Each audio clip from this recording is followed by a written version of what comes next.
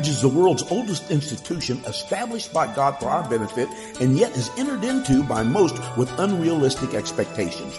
Join us today as Pastor Rander continues the series, God's Gift of Marriage in a Destructive Culture, with this message, Misconceptions in Marriage. He'll be teaching from the Gospel of John, chapter 8, verse number 32. And Father, we do pray for this message now that you will use me to preach your gospel in the power of the Spirit. In Jesus' name, and all God's children said, amen. Turn with us to the Gospel according to John, chapter 8, verse 32. The Gospel according to John, chapter 8, verse 32. And there you'll find these words. John 8:32, the Word of God reads, "And you shall know the truth, and the truth shall make you free." I repeat, "And you shall know the truth, and the truth shall make you free." And from this, we want to preach on misconceptions in marriage. Misconceptions in marriage. Beloved, if you proceed into marriage not knowing the truth about it, then you will be more inclined to believe the many misconceptions that are swirling around in this world system as it relates to marriage. Therefore, the scripture says, you shall know the truth, and the truth shall make you free. Since marriage is one of the most important decisions you will make in life, you need to know the truth about it so you won't be deceived and end up distraught and miserable throughout the course of your marriage. What are some of the misconceptions that people have about marriage? There are many misconceptions swirling around out there, and I want to identify a few of them. There are many more, but we just want to give you a sampling of misconceptions that people have about marriage. Number one, that premarital counseling is the only counseling you will ever need in your marriage. That, my friend, is a misconception. And you'd be surprised that people go into marriage and they want the marriage to be successful, but they seek no counseling. Maybe it's because of ignorance or just don't know, or could be because of pride. I know what it's all about, yet they've never been married. How do you know what marriage is if you've never experienced it before? You need counseling so that you can know what you're getting into. Marriage is not a part-time commitment. It is a lifetime commitment to the glory of God.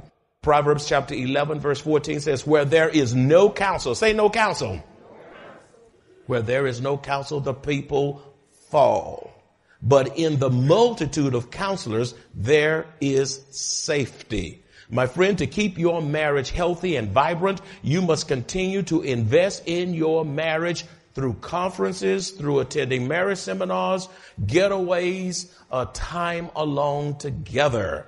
You must have counseling. Just like you service your car, service your home, maintaining it, then you ought to have marriage maintenance so that your marriage will be vibrant and fresh and not grow old and stale. Number two, the second misconception about marriage is that people think that as long as they have love alone, that is enough. People think that as long as they have love alone, that is enough. Galatians 5:13b says, but through love, serve one another. Couples go into marriage not knowing that a successful marriage takes a lifetime. It takes a lifetime. Love is translated into commitment and work in the marriage to the glory of God. Many assume that their relationship will naturally get better on its own. No, you get out what you put in. That's right. You reap what you sow. And you have to work at the marriage, and you just can't be in love with one another. That's good. But love is commitment. Love is time. That's right. Love is work. It is a lifelong process to the glory of Almighty God. The third misconception is that many think it's okay to divorce and there are no consequences if it doesn't work out. Now, that's a misconception if I ever heard one. Many think it's okay to divorce, just free fall. Don't work out. Husband number 1, 2, 3, 15. Many think it's okay to divorce and there are no consequences. If it doesn't work out, they go into marriage anticipating that it will fail. Genesis 2:24 says, therefore shall a man leave his father and mother and shall cleave. Say cleave. That means stick like glue to the spouse, to your husband, to your wife, for better or for worse, in sickness and in health, for richer or poorer, and they shall be one flesh. My friends, if you enter marriage expecting it to fail, it almost becomes a self-fulfilling prophecy. If you enter marriage expecting it to fail, it will almost become a self-fulfilling prophecy. This goes to the extent that people won't even enter into a marriage covenant, preferring to cohabitate, just stay together, just live in. And that's our society today, believing that they can just leave because they weren't married anyway if it doesn't work out. Remember the old age adage that says, and I quote, why buy the cow when you can get the milk for free? My friends, God is calling us to honor one another, and you do that by getting married and not shacking up and sleeping together and doing everything. And you ought to respect one another enough to get you some license. If you get it for dogs, if you get it for fishing and hunting, why not the person that's living in your house, sleeping in your face, that you're laying with? That is a stench in the nostrils of Almighty God. Won't y'all say amen? Amen. That's going to make some of you in here shacking up get hooked up. Amen. Amen. Church is going to be blessed. Folk need to get out of sin. Number 4, another misconception is this, that in-laws don't matter. That in-laws don't matter. You are wise indeed to build a relationship with your prospective in-laws prior to marriage so that you won't be blindsided. You better know about your prospective spouse's folk, because you're about to come together. Not just you and your spouse are getting married, but you're marrying a whole tribe, a whole clan is coming together, and you better know what they're like and not be blindsided and surprised, because in-laws can become outlaws and tear up the marriage, shred it to pieces. So how do in-laws interfere with marriage? So we can see if you are an interferer or not. How do in-laws interfere with their children's marriage? A, they are unable to let go of their child because of being a mama's boy or a daddy's girl. They are unable to let go of their child because of being a mama's boy or daddy's girl. It can work both ways. You have the children running to parents for everything. I mean, just everything. Mama, mama, mama, mama, mama, daddy, daddy, daddy, daddy, daddy. Hold it. You're starting a venture, a life together to the glory of God.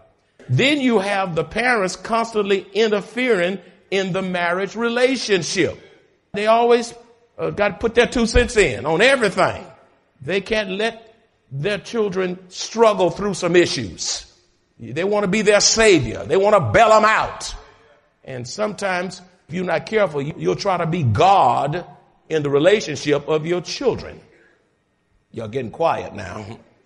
B, there are some in-laws, they are attempting to sabotage the marriage if they don't approve of your spouse. In other words, the parents don't like who you've married, so they take every opportunity to undermine the marriage. They just don't like your husband. Your mama, daddy don't like the wife and that you married. And so they just interfere. They hope it don't work out. They're selfish. That's not the one. They don't measure up, and pride gets in the way.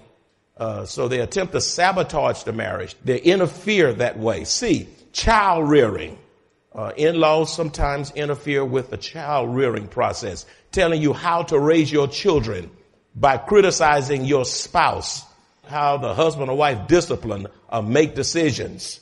Why do you do that? You let your child get away. You too strict. You too easy. You too this. You too that. And they get all in the way and they begin to frustrate their children's marriage.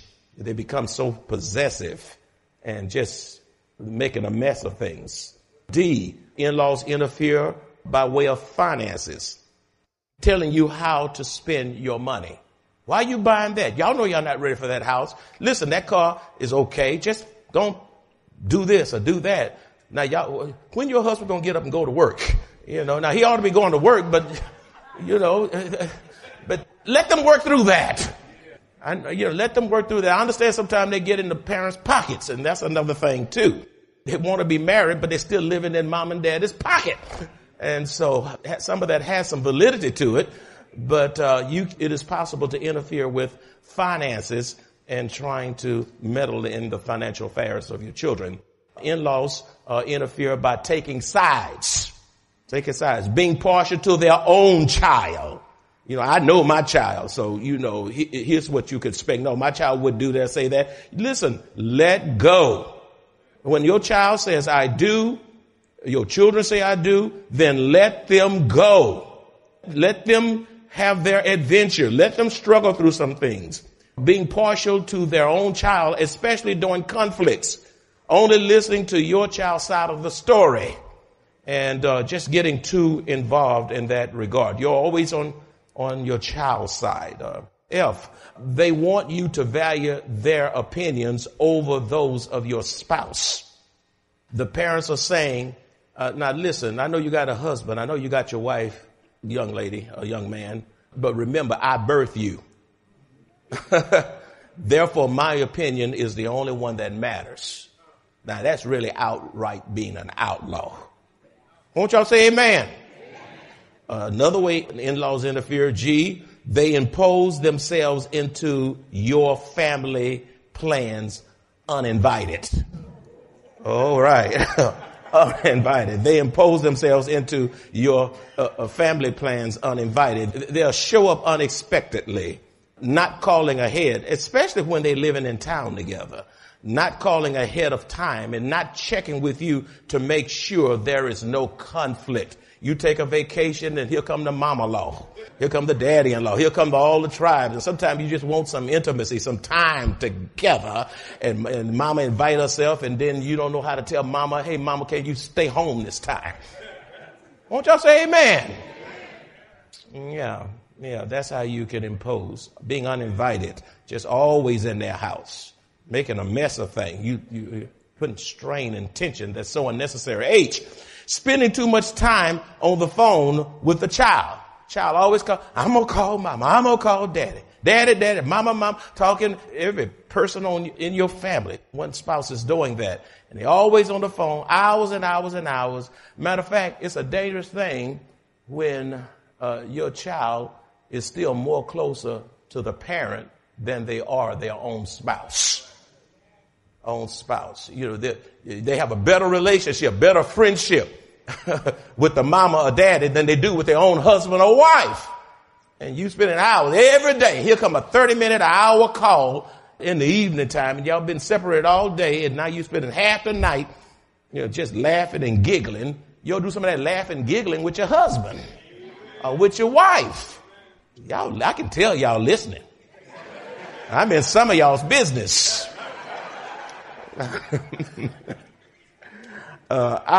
They belittle and disrespect their child's spouse. Sometimes in-laws do that. They belittle and disrespect. They're sarcastic, using sarcasm. They're disrespectful in their treatment of the spouse. And that's hurtful as well as harmful. J, they have unreasonable expectations of their child's spouse. They have unreasonable expectations of their child's spouse, such as cooking ability, handyman expertise, car repairs. Your spouse may not be able to cook like mama. Mama can cook. Why you can't cook meatloaf like that? Or fix the car. My daddy can fix the car. How come you can't fix the car? Don't let him fix the car if he don't know what he's doing. It's going to break down on you, lady.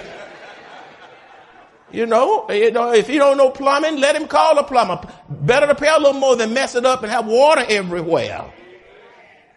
Realize that every person will have their own giftedness, their own skill sets, uniquely to them. Don't expect, man, your wife to cook like your mama, you know. So just be careful about that. Stop comparing. Comparing can be dangerous in the relationship. Guard against comparison. That can be deadly and disastrous. Ruth 1:16b says, your people shall be my people. I like that. Your people shall be my people. When you're merging, your people is my people and my people are your people and your God, my God. Number 5, we're changing up here. Another misconception is that they can change their prospective spouse. They go into marriage thinking that they can change their prospective spouse.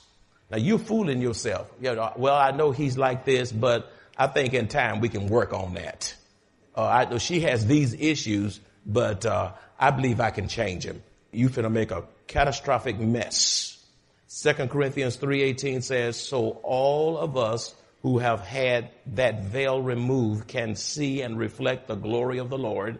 And the Lord, who is the Spirit, makes us more and more like him as we are changed into his glorious image. In other words, my friends, we must realize that we are not God and do not have the power to change our spouse. As a matter of fact, you don't have the power to change yourself. It takes the Holy Spirit, the Word of God, Jesus Christ to change you. You can't change yourself without the Holy Spirit. Transformation comes from God through the power of the Holy Spirit. So if you can't change yourself, but by the Holy Spirit, how do you think you can change somebody else? You know, you cannot, don't ever go into a relationship thinking that you can change them for the better at some point once you say, I do. Number 6, another misconception is that they think that they will live happily ever after once they get married. They think they will live happily ever after once they get married. Now, that's a myth and a misconception. Genesis 2:24, therefore shall a man leave his father and his mother and shall cleave unto his wife. They shall be one flesh, cleaving through, even through moments of trials, even through times of being upset with your spouse. You stay there, work it out, and hope for the best. You cannot approach marriage like some kind of fairy tale. Your marriage will have issues. Therefore, you must cleave to your spouse through your struggles. You must cleave to your spouse through your challenges. You must cleave to your spouse through your joys. There'll be ups and there will be downs and there'll be times of disappointment. There'll be times of trials and misunderstandings. But hang in there, be steadfast, and refuse to throw in the towel. Number 7, the 7th misconception is that I will be happy if I marry someone with money or financial status. That I will be happy in marriage if I marry someone with money or financial status. 1 Timothy chapter 6 verses 9 through 10 says, but those who desire to be rich fall into temptation and a snare and into many foolish and harmful lusts, which drown men in destruction and perdition. For the love of money is the root of all kinds of evil, for which some have strayed from the faith in their greediness and pierced themselves through with many sorrows. To marry someone for what you can get is as wrong as it could be. To marry someone simply because they're driving a nice car, living in a nice house, they have a big time job, occupation, that's selfish and materialistic. You will end up with crushed hopes and shattered dreams. Material wealth does not guarantee a successful marriage. If you think that's the case, just check out some of those Hollywood movie stars. Check out some of the people who are political figures of our day. That's right. You know, check out some of the athletes. You know, that some of them are abusing their spouses and such thing and children and what have you. Just because you marry somebody with money doesn't mean you're going to be on easy lane. Easy lane. I'd rather have somebody not and eating a tuna sandwich, but we respect one another and we love one another and we appreciate one another. We might be making minimum wage, but we can get along and we're enjoying each other and we're enjoying life. Money is not everything. And when you hook up based on material gain, you are in for an unholy mess. Why don't you say amen? The eighth misconception is this, that marriage alone will fulfill them. Oh, if I can just get married, I will be fulfilled. Beloved, we must realize that it is Christ who brings joy. It is Christ who brings contentment. It is Christ alone who brings fulfillment in our lives. Therefore, we must not put our hope in our spouse, but rather in our God. Your spouse will let you down. They will fail you. They will make mistakes. We will put our foot in our mouths. That's right. We will do a good thing the wrong way. Okay? And so don't ever lift anybody up on a pedestal like that. It can become downright disastrous. Christ is our peace. Christ is our contentment. Christ is our hope. Christ is our all in all. Psalms 39:7 says, and now look, what do I wait for? My hope is in you. Meaning God. Keep your hope in God. People will disappoint you. Boyfriends and girlfriends will disappoint you. You living and shacking together, trying it out. You are destined for disappointment. That's right.